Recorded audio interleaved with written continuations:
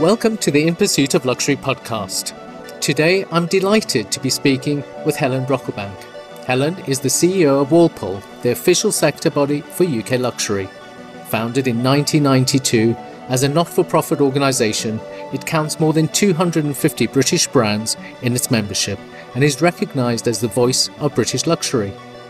Walpole's purpose is to promote, protect and develop a sector with £48 billion to the UK economy and the jewel in the crown of UK business. Helen is prolific in her support for all things British and all things luxury. In addition to supporting and promoting some of the most internationally recognisable British brands, she's also a champion for education and the role of women in the boardroom. Helen, welcome and thank you for joining us. Thank you, Sean. It's a real privilege to be with you. I appreciate that. Today we are going to talk a bit about luxury, but I wanted to firstly start with you. So if you could just tell us a bit about yourself, how you started. Sure. Well, I haven't always worked in luxury. It was not really, wasn't really an ambition of mine. Although it does, when I think back on it, it does make sense. So most of my career has been built in the publishing world, on media brands, and actually in the last 15 years, those have been what we might call, luxury magazines. So Harper's Bazaar and Esquire and Elle and, that kind of thing. So I had a really, really good, before I came to Walpole, a really good, strong knowledge of all the luxury brands. So I'd meet the CEOs and the marketeers and the creatives. And so that was really, really helpful before coming to Walpole. But I also think thinking, how did I get here? I think about my grandmother, who was really fabulous and she died a while ago because she was born in 1905, but she always had very beautiful things. She wasn't wealthy, but she had incredible taste. So she had a beautiful hat and a beautiful coat and always had a cashmere jumper, and she was very fond of Chanel No. 5. So in a way, from a tiny child, I was versed in things that were beautiful and that she found really precious.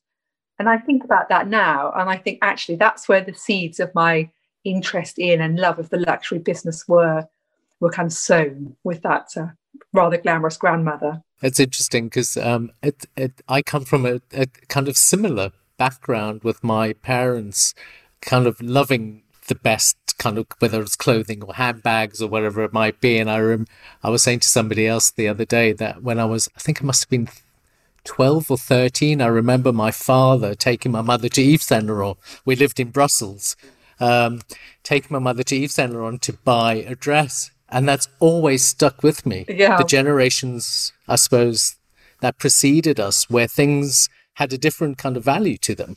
And I think that kind of the thing it becomes a special experience, doesn't it? That visit to the store and the mystique and the magic and the hallowed names and all those things, And I don't think it is.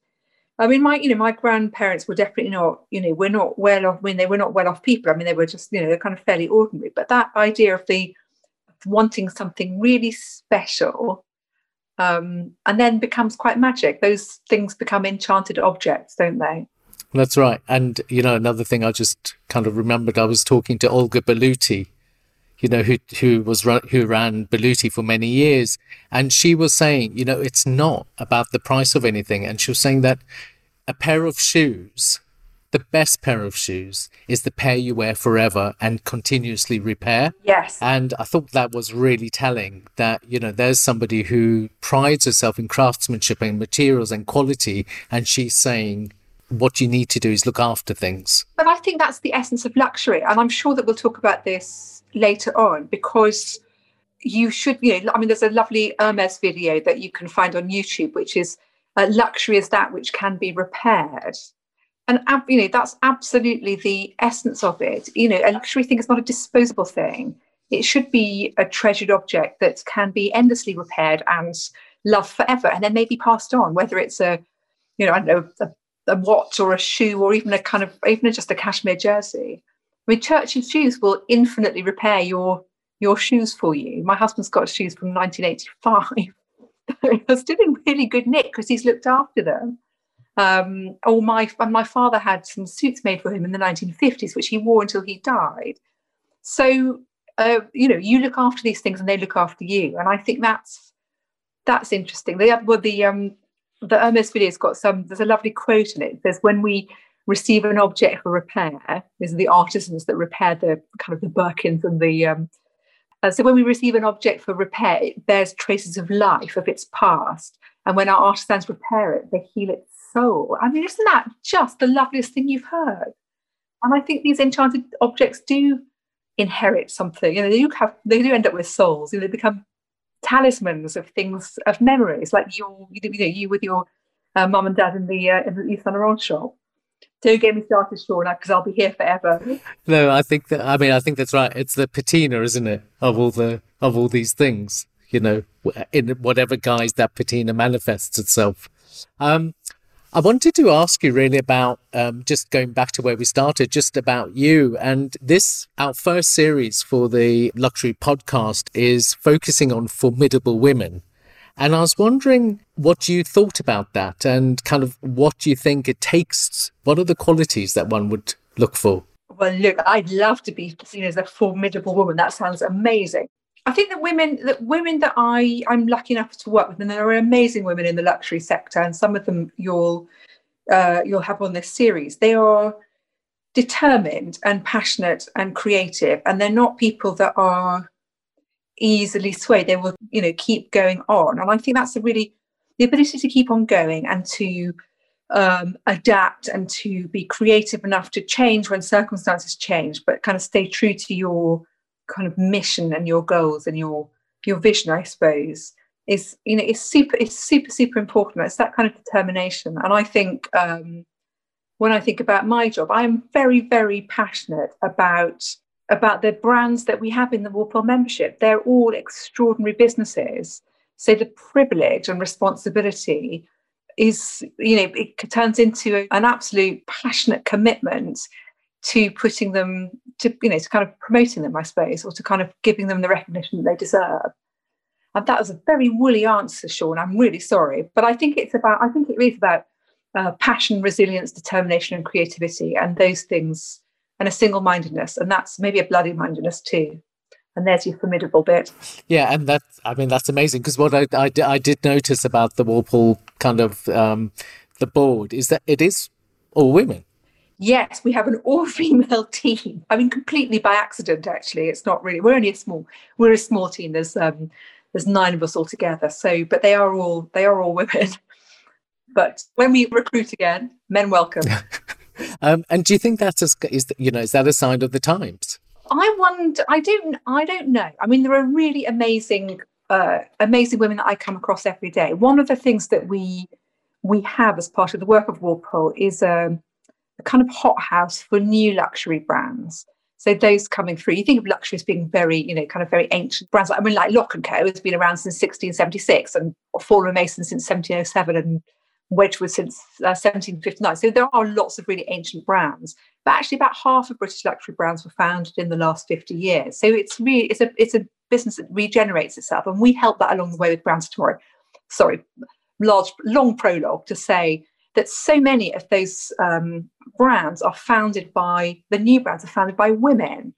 So it is a sector that I think women can find it easy to work in, and maybe the Walpole gender mix in the team is kind of reflects that. But also we're a non-profit organisation, so you do tend to get they do tend to have a bit of a female bias for some reason. I mean, that kind of I think naturally kind of brings us to a question of diversity, doesn't it? Because we often the conversations you have around creativity and around luxury are issues around diversity, and you've just said that brands that have kind of emerged within the luxury context are now led predominantly by women. What about the other groups who of potential or aspiring kind of makers, designers? How did they get their foot in? Because it seems like a very contained world, doesn't it?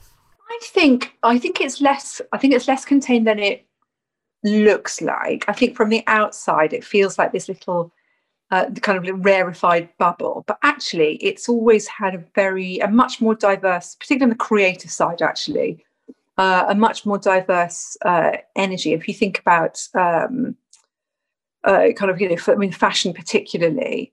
I think from a board point of view, kind of a top, the business point of view, the sector has also been doing some real work. Not recent. I mean, not started. It hasn't just started. I mean, it's been going on for quite a long time around diversity and around inclusion, because these are businesses that want to be the best. And the fact they're operating in this sector means to their customers, at least, they are representing the best.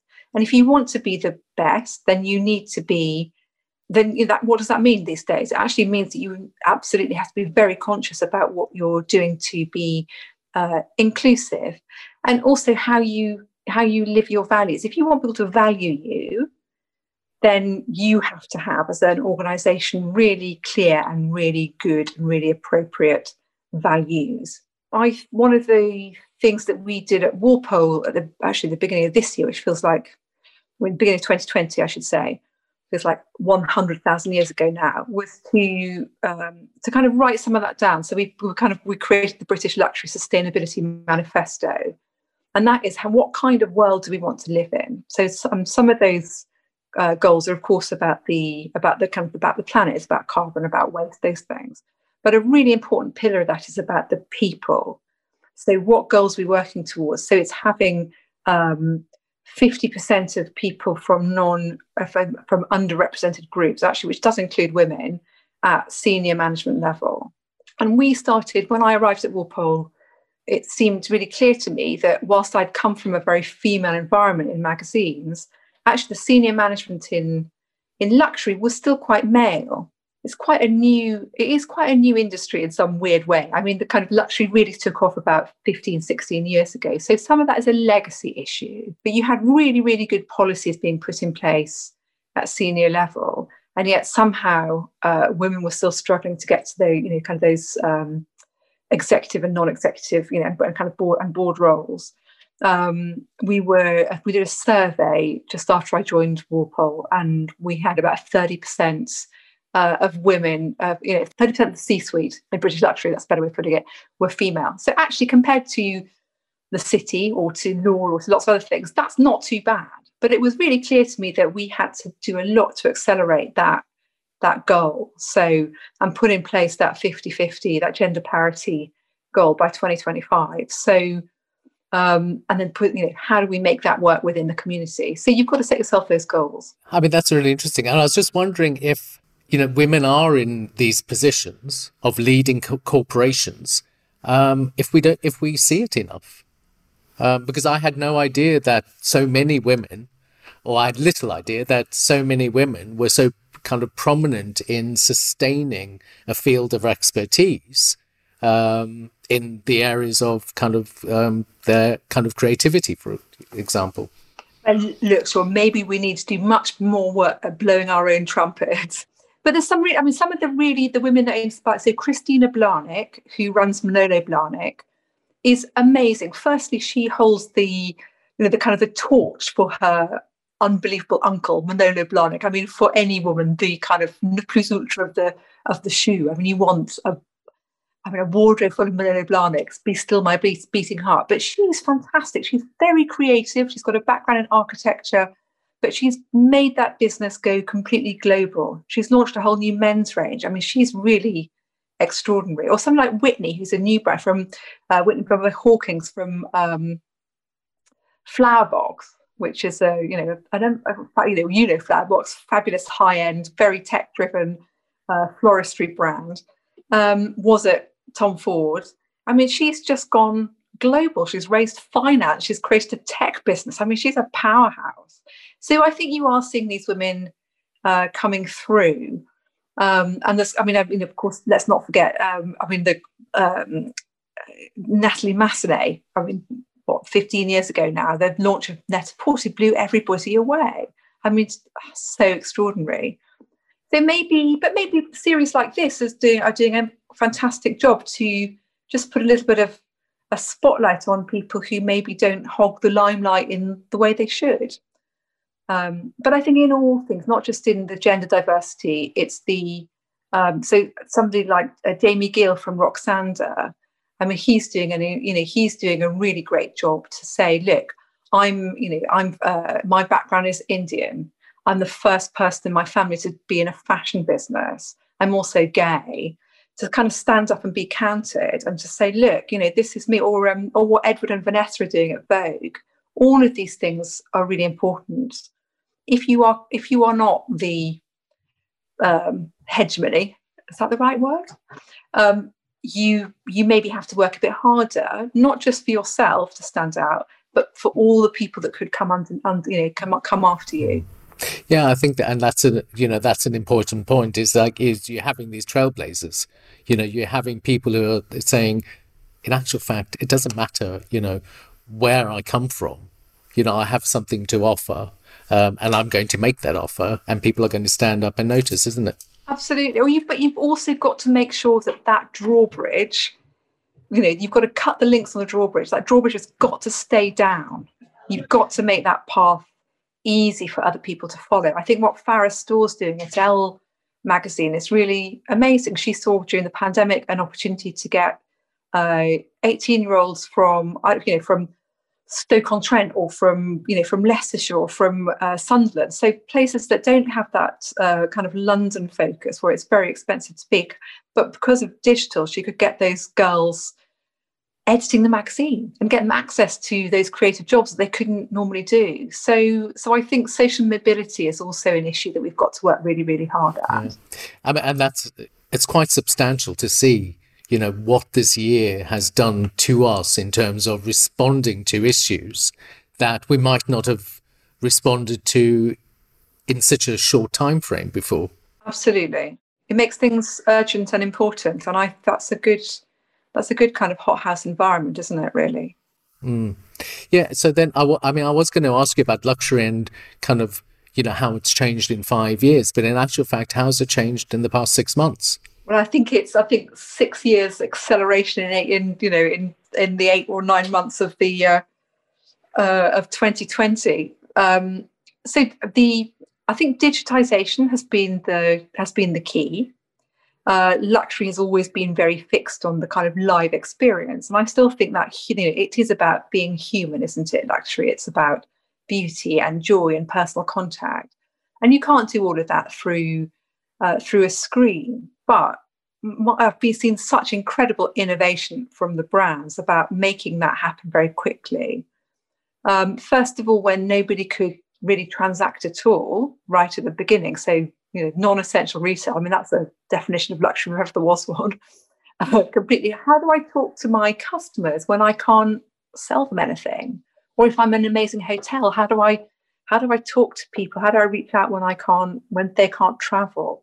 So I think the acceleration on storytelling, the richness of that has been really fantastic. And then I think the nuts and bolts of e-commerce and kind of digital trading has been extraordinary. So Bain always said that 25% of luxury transactions would take place online by 2025, but I think we'll hit that by the end of 2021. So that's really interesting. I think an acceleration around sustainability, and I use that in a really wide sense to encompass people as well as planet. So that's been a big focus. And I think also really addressing the role of joy in people's lives. And then the other thing that struck me was how brands reached out to do what they could in the national effort. So I saw right at the beginning all around me that, CEOs stabilising their businesses, doing everything they could to make sure that they continue to have a business and continue to keep people employed. But also, what can I do? So Burberry retooling all of its factories in the UK to make PPE, and Mulberry did the same, and Turnbull and Asser did the same for their shirt making factory in Gloucestershire. That Claridge's opened up their doors to the doctors from St Mary's Paddington because they couldn't go home because it was dangerous for them to go home. They'd spread the infection to their family. So they stayed at Claridge's. You had the Barclay making 500 meals a day. And the ambulance would kind of go through, and you'd pick up your meal from the Barclay. I mean, it's kind of crazy, but really wonderful stuff. What can I don't know, even Miller Harris, which is a lovely newish brand. So, and Miller Harris thought, well, actually, old people are on their own. What have we got? Everybody needs to be we're just going to send them we're going to work with Age UK and send everybody beautiful soap. So bring in a little bit of pleasure. What does luxury mean in a time of necessity was a really important conversation. Yeah. And all those things make a difference, don't they? I mean, one doesn't actually think about, the Claridges or the Barclay or Miller Harris. You don't think about them doing things like that, because I suppose the thing that was in the news the most was, of course, Burberry reconfiguring their factories, and of course in Europe, Louis Vuitton making hand sanitizer. It then allows the customer, or even potential new customers, to think about those companies in completely different ways. Yes, and I think what was also nice is actually because they mostly those brands kept it reasonably private as well. They were not press release. I mean, we obviously didn't keep it private at Walpole. We were busy going like, look at this, it's really cool. I love you, Claridges. But the brands themselves didn't PR it, because it was just something they were doing from the heart to make a difference. And I think that was quite good. But hopefully it does. These are brands with a heart that means something to people.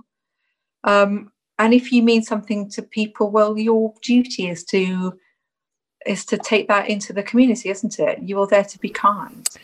Yeah, and I think that's the times we live in are really much or very much about community. And especially now even probably more so.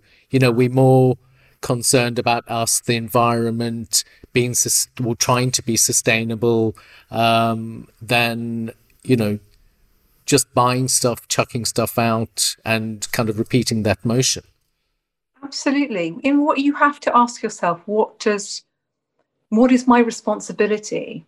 And these brands are often very, very famous, and with that fame does come a responsibility. What is that? That power has to be used for good. You have to be doing the right thing.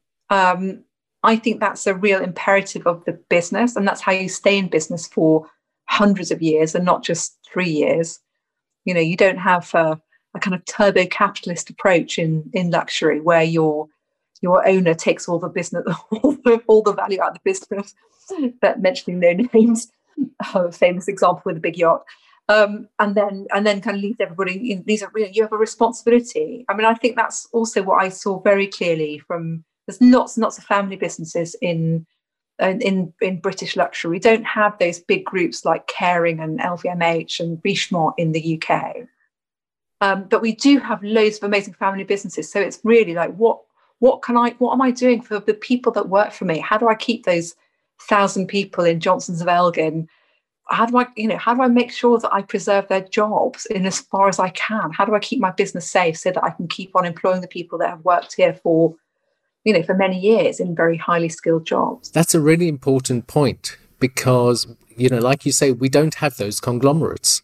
So if you have these small family businesses like Johnson's or many others in Hawick or wherever they may be, whether they're knitting or whether they're manufacturing in Leicester or in Sheffield, wherever those companies may be, the British luxuriness it's a very different beast to the European, isn't it?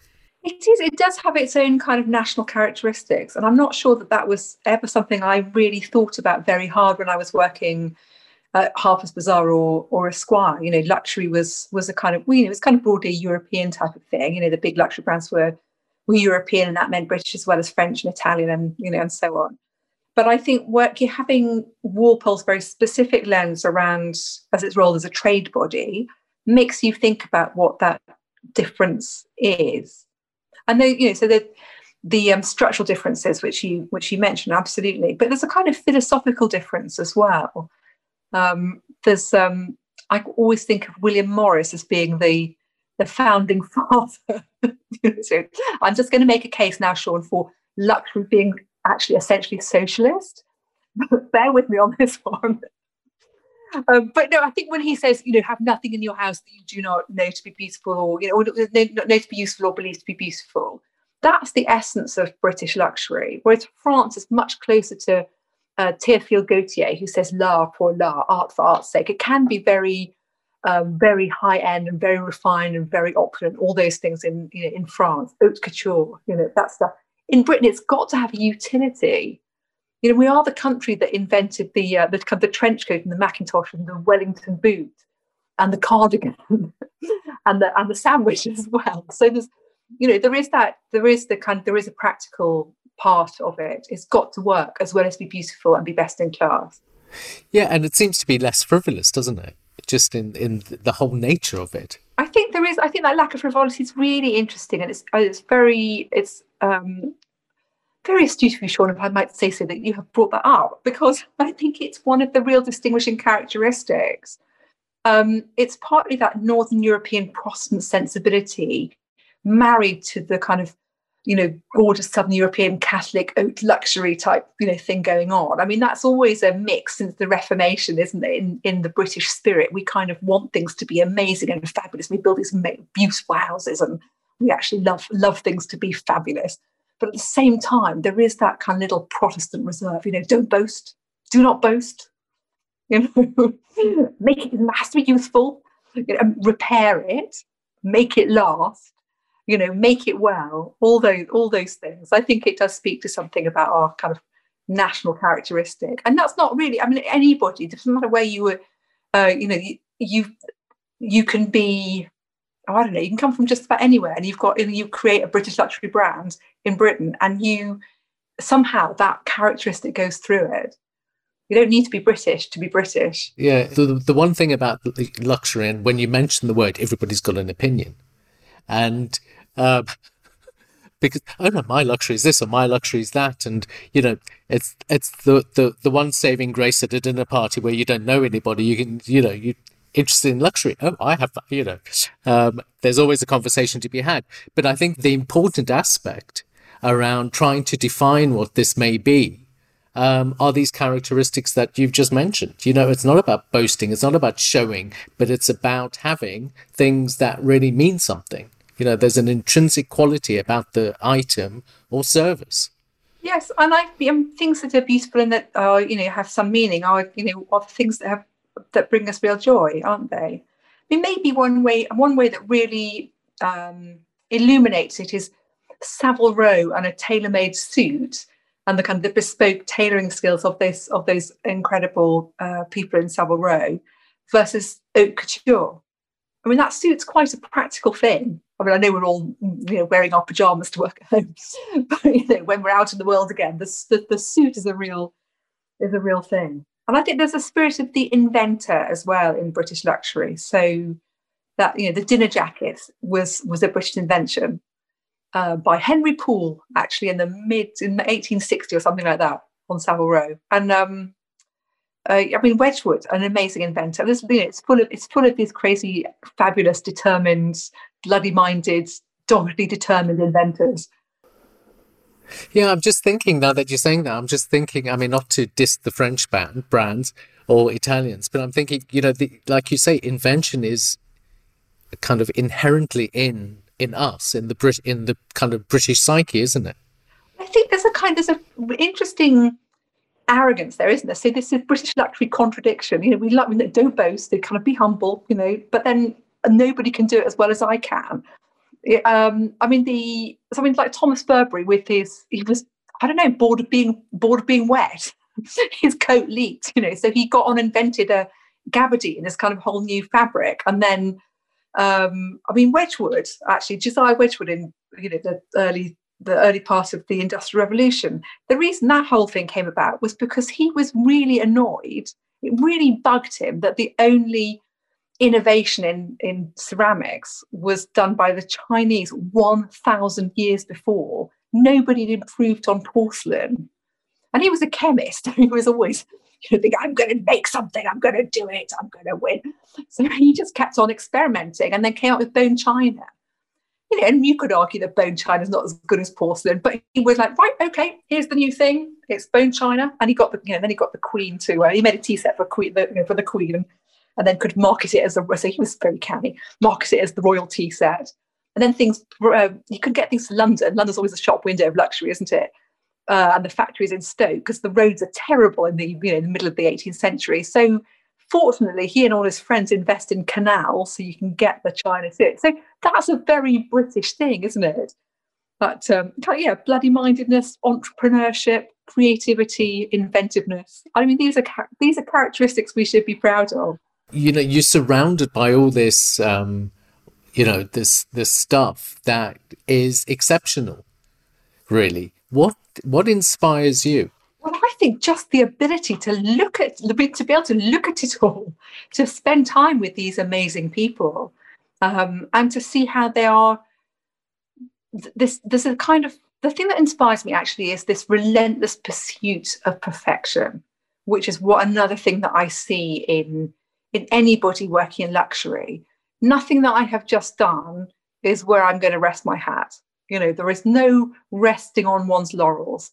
It's always got to be better. What's the next thing? What's the next thing? What's the best thing? How can I improve on this? And that I find extraordinary and really exciting. And I suppose that very kind of strange lens of the pandemic made that very clear. You can't sell. Your business has been closed down by the government. What can I do? So, you have the Dorchester creating kind of afternoon tea service on wheels, send it on a bike. I love that.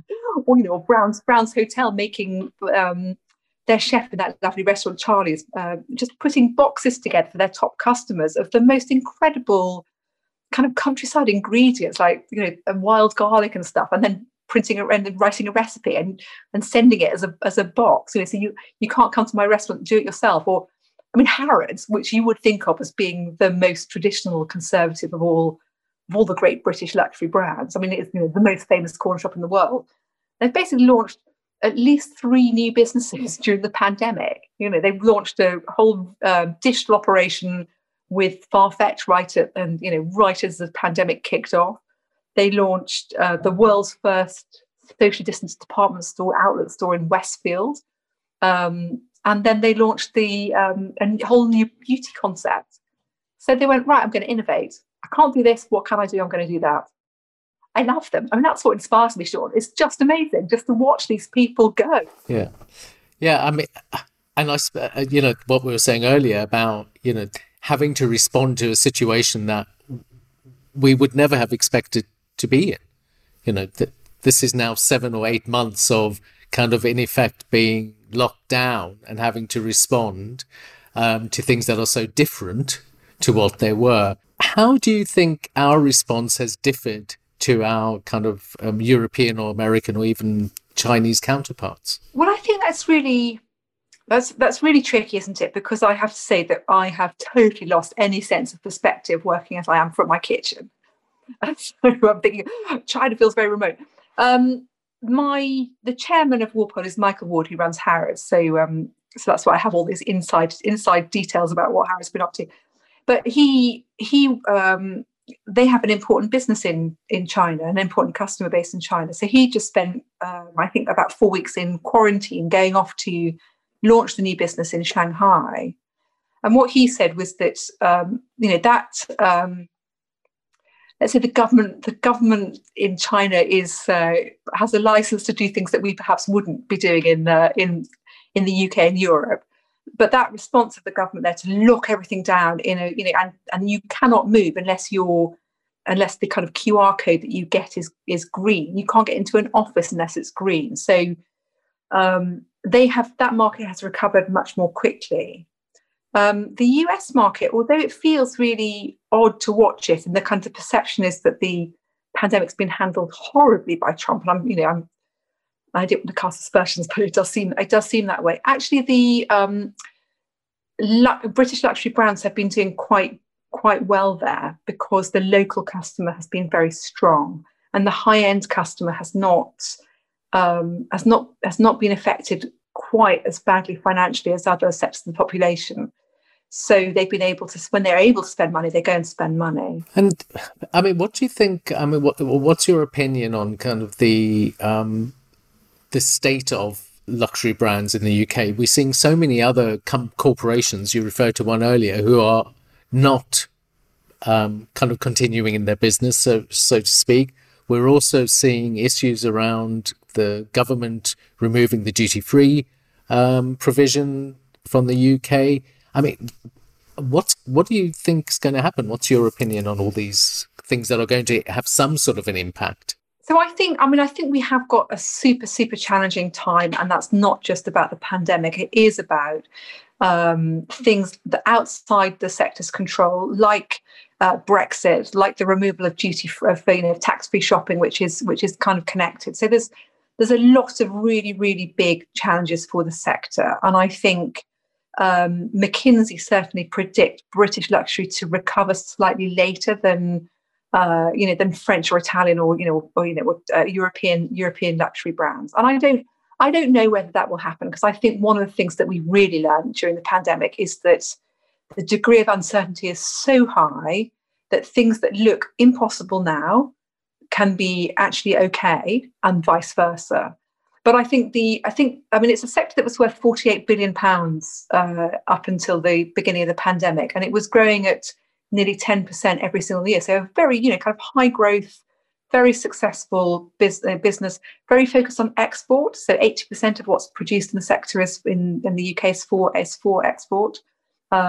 Very strong draw for international tourists as well, which is why the VAT res is a technical, not very exciting term for the tax-free shopping, why it's so important. And I think some of these things will have to be ironed out. And in a way, that's one of the ways in which Walpole is important for its members, because we go off and we have those fights with government. We do that lobbying. We keep issues that are relatively niche, like tax-free shopping, alive in the press. And I think there's been nearly 1,000 pieces of media coverage around that single issue in the last 3 months. So that's we go off and have those battles. And that passion I have, and the kind of output of being so inspired by all the people in those brands, is that I am the Boadicea of British luxury. I am there in my chariot. I'm fighting for these, for the rights of these people, because I think these are the jewel in the crown of British business. They are creative, and they are a model of responsible capitalism, not kind of awful turbo capitalism. They are people who have really high, a really high moral compass and good values, and create beautiful things, and are very, very committed to keeping people in employment, in skilled employment. So I'm going to go out there and battle as hard as I can.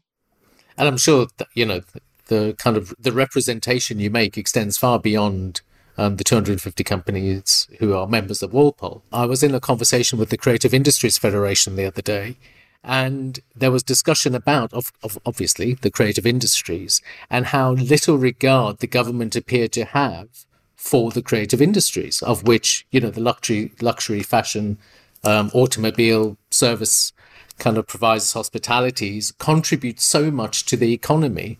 And one wonders why that is the case. How can a government be so short-sighted when the impact is so obvious? Yes, I tried to think of a really tough way to put this. I think actually in some parts of the government, so the Department of International Trade really, really gets it. So they do get the value of the creative industries. They really get the value of some of the kind of iconic British luxury brands that we have, because they understand how important that is for export and within a trade deal. These are the amazing whiskies and the cashmeres and the beautiful shoes and the great suits, all that kind of stuff that we produce here. Whilst it's in the cars, whilst they're quite, they're not enormous businesses compared to, Boeing or ICI or Airbus or any of the big international business. They're important in those trade deals. They really understand the value of export. There does need to be a more joined up conversation within government, and certainly we're really keen to have that, because I think these brands are absolutely the secret of the recovery, both in terms of driving post-Brexit trade and also driving the pandemic recovery. We can do an awful lot to help. So we are the solution, and that's my job to kind of convince the government that we are the solution and not the problem. Yeah, well, absolutely. I mean, I suppose 250 companies is considerable, and they are the window of of the United Kingdom, I mean, or Great Britain. I mean, that's what people see. They see Rolls-Royce, they see, Burberry, and all these other enormous and smaller companies. I mean, some people tend to shop for smaller luxury products from lesser known manufacturers or producers, because that gives them, there's, I suppose, kudos of finding something that nobody else has. It's kind of going back to the Grand Tour of the 18th century. We're going to tour, find something, take it back. Oh, wow, where'd you get that? Yeah, well, that's a really special thing, isn't it, about having so many independently owned companies in this country. If you're a global traveller, you want something that's very special that you can't find on every kind of, luxury high street, so to speak. So you can find those discovery things, something that's specially made or very, particularly beautiful, or for the discerning. For the discerning, absolutely. The way people shop must have changed then. Oh, what's obviously changed. How have your members been dealing with that significant shift? I know we referred earlier to, people are shopping, maybe shopping online. They might, be buying less. They might be buying differently. What's the kind of the trend that you've seen that's been the most impactful or had the most impact?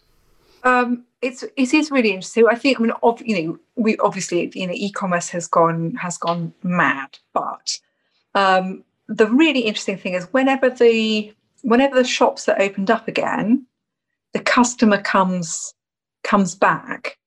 So stores like Fortnum & Mason and Harrods are doing within 30% of what they would be doing this time last year. So given there aren't any international customers, that's pretty amazing. So it does recover very quickly. But what we're seeing is that people are putting the kind of the special stuff into the shop.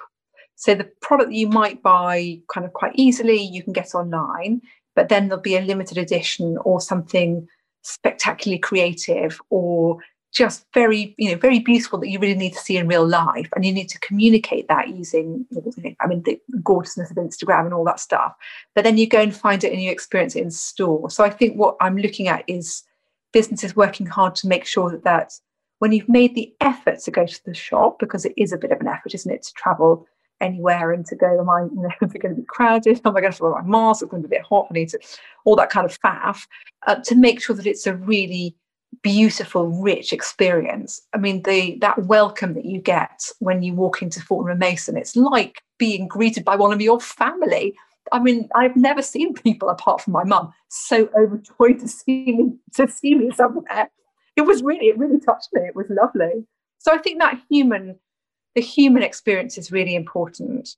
But also, retail is part of an ecosystem. It doesn't exist on its own. It really depends on having the hotels and the restaurants open. It really depends on the creative industries. You need the theatres and the galleries and the museums and the opera houses to be open as well, because this is part of a kind of whole, a whole pleasurable life. You work really, really hard and you've thought about something that you really want. You want to go and have that concert. I don't know, go to the theatre with your mum, but maybe before that you and she, it's a special occasion, you're going to have afternoon tea at Claridge's, and it's going to be memorable, isn't it? These things create memories, but it's part of something. Everything is joined up, nothing exists in isolation. I think that's one of the challenges of the pandemic. Yeah, and I think that's right. And talking about that experience of going into Fortnum's or going into Claridge's, now that there's so few people who are venturing out into the shops, or less people, shall I say, the experience is completely different because you are given that much more attention. So this idea of luxury is exacerbated by the experience you're getting, because you're not one of 50 people standing in line to buy, some truffles. You're probably one of 4 people waiting and somebody standing next to you telling you about those truffles, which is different. The experience in store should be elevated, but I think what it does is it emphasizes what luxury, really puts a spotlight on what luxury is about, and it should be about something special. It isn't all the things we've been talking about. It's not disposable. It's not every day. It is a kind of something that makes a memory, and I think what I've seen is brands working really hard to make that enchanting for their customers. How can I delight you and surprise you and make you feel super happy you made the effort? And we love to be delighted and surprised. Yes. I mean, it's so nice, isn't it? You feel uplifted. It kind of does. When I ventured out, when, as soon as anything's unlocked, that pleasure of going into and seeing something, of being somewhere. I mean, Fortnum & Masons is such a good experience of that. But the hearing the stories, that's just been a lovely thing. And the conversation that we're having is kind of sparking all these very different kind of thoughts, because I'm thinking that there's nowhere else in the world you get that experience that you get when you walk into Fortnum's or when you walk into Claridge's. It doesn't matter if you're going to a 5-star hotel in I don't know, New York or Hong Kong or wherever. It's not the same, is it? Do you think we think that because we have that kind of strange sense of national pride? It's kind of we're doing it well, so we're going to cheer extra hard. I don't. Because I think it's very different. When the last trip I did was to New York, in fact, and the sad bit of that is that I went into Barney's the day before it finally shut down.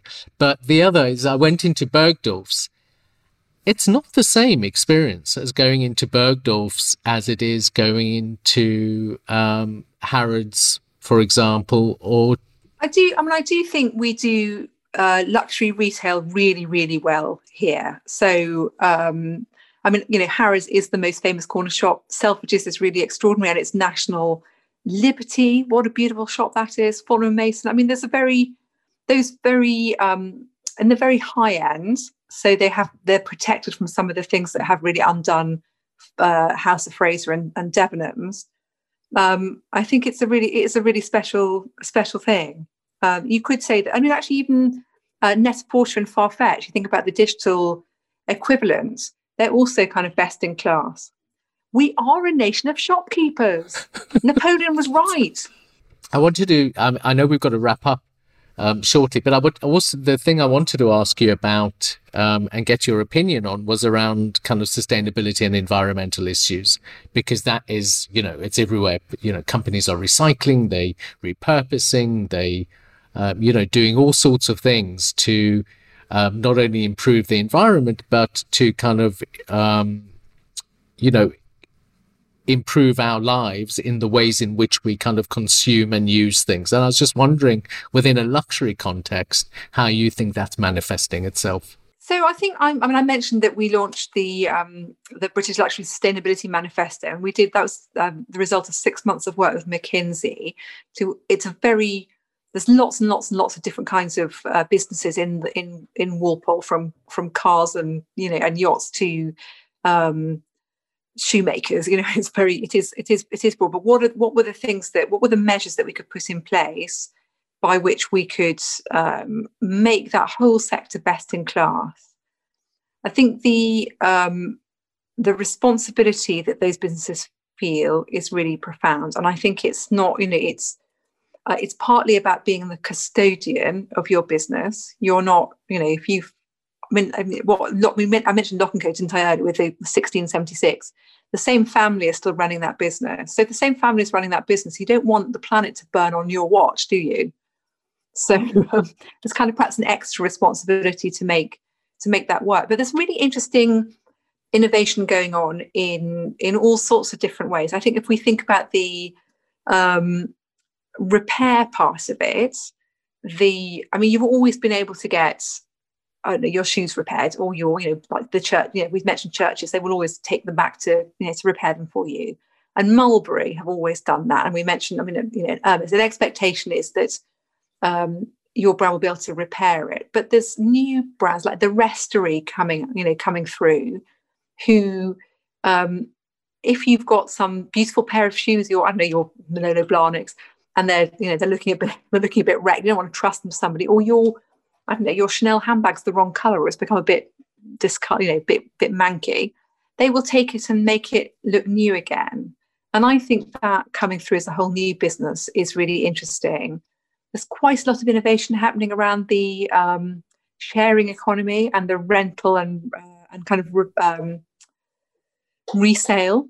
Mulberry have got if you might love your handbag forever, but you might choose that somebody else could love it even more than you. So you can take it back to the kind of the Mulberry Exchange thing, and they'll give you credits against a new handbag, and then that handbag will go off to Somerset for the artisans to repair it, and then it'll go back into their special showroom and with the vintage bags and things. So I think the kind of reuse, repair, recycle, there's innovation there and also a very big focus. But I also think that reducing is an important part of luxury. So I see coming from both the businesses but also from the customer is this kind of mindfulness over the material. So do I want it badly enough to be able to use it over a period of time? Is it something that I'm going to invest in and not throw away? So I think that mindfulness about the 140 million pounds worth of goods that go into landfill, of clothes actually that go into landfill. I mean, that's a fast fashion problem, not a luxury fashion problem, but we're part of the whole ecosystem. So those kind of five tenets of consumer tenets of sustainability, refuse, don't do that so much, but reduce, repair, recycle. There's innovation happening there, but also just a kind of a general way of doing business. I think British luxury can be the global benchmark for luxury sustainability. And I wonder if that's, but it's partly, do you think, because some of the companies are smaller, so they have the capacity to be able to do that? I'm going to answer that question by saying a helpful yes and no.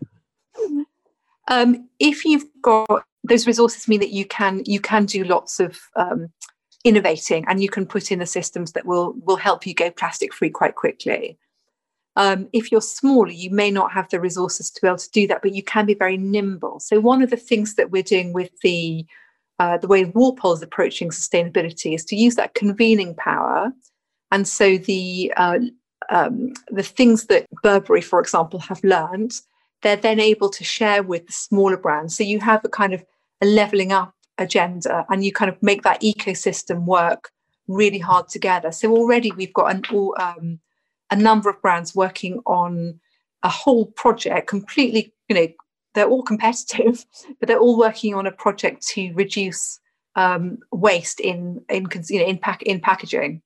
So, it's a really practical thing to do. And you can do so much more if you're working together than you can if you're an individual. Yeah, and that goes back to what we were saying earlier about community. It's this community that is, hopefully striving to reduce that waste and to kind of create better products that have less negative impact on us. Yes, I think you have to see yourself as part of a community. I mean, Walpole is a community in its very essence, and I do think that is a lesson that we've had very clearly forced on us, that we don't know. None of us work in isolation. You have to be responsible to your neighbour and to your community. That is the role. The role of the citizen is an important conversation to have. And that starts, doesn't matter whether you're a luxury brand or a mass market brand, actually. That's how do you operate within society and not selfishly. On that note, I can't leave this conversation without asking you what your luxury is. What my luxury is, well, I absolutely, there are two things. So my ultimate luxury is, which I couldn't do this year, is to go to Glyndebourne. I love opera. I love dressing up. The kind of the English, the Kent, it's Sussex rather, isn't it? I don't know why I said it was Kent. The Sussex countryside is so beautiful. To listen to extraordinary, to world-class music, and then have a picnic with champagne, all dressed up. It's so gorgeous. It could not be more lovely. But I suppose my everyday luck. We always ask people, what's your luxury under a tenner? And I suppose mine is a glass of single malt whiskey. So maybe the Macallan is one that I'm particularly fixed on at the moment. because the craftsmanship of just what is in that glass. I mean, it's probably is about a tenner a glass actually by the time, I'm thinking what the cost of the whole bottle is. But it's, time, you're spending a little bit of time to yourself. You're thinking about that relationship between the person that's made it with love. And then, that's kind of transferred to you in the glass. I mean, it's kind of, and I love Scotland. So that's kind of everything really, that craftsmanship, the quality, that time in the glass. Little bit of whiskey. That's my. So I gave you two there. One very, very, very high concept, elevated thing, and then my more everyday thing. The single malt whiskey. Well, what I love about both of them is they're so quintessentially British. Very, very British. I mean, I have a great passion for all things French, Italian, and I love a ride in a good German car, but yeah, those they are quite British. Well, international musicians at Glyndebourne. Yeah, absolutely. I mean, Glyndebourne it's an amazing afternoon, evening out. As you say, dressed up, having a picnic on the lawn, not falling into the ha-ha, and yeah, I know. It's heavy. I mean, it's really worth. I mean, it is an arm and a leg, and you just really. I mean, I save up for it. And it's it's worth every penny. I just feel absolutely fantastic. So there we go. That's my luxury. Helen Brocklebank, this has been a fantastic conversation, and I thank you very much for your time. It's been insightful and inspirational. Oh, Sean, it's been so lovely talking to you. I could talk to you all afternoon. Thank you very much for indulging me. No, thank you. And I hope to see you again. Thank you very much. Good luck with the series. Thank you. And thanks to our partners, Intellect Books. And thank you for listening. Join us next time on the In Pursuit of Luxury podcast.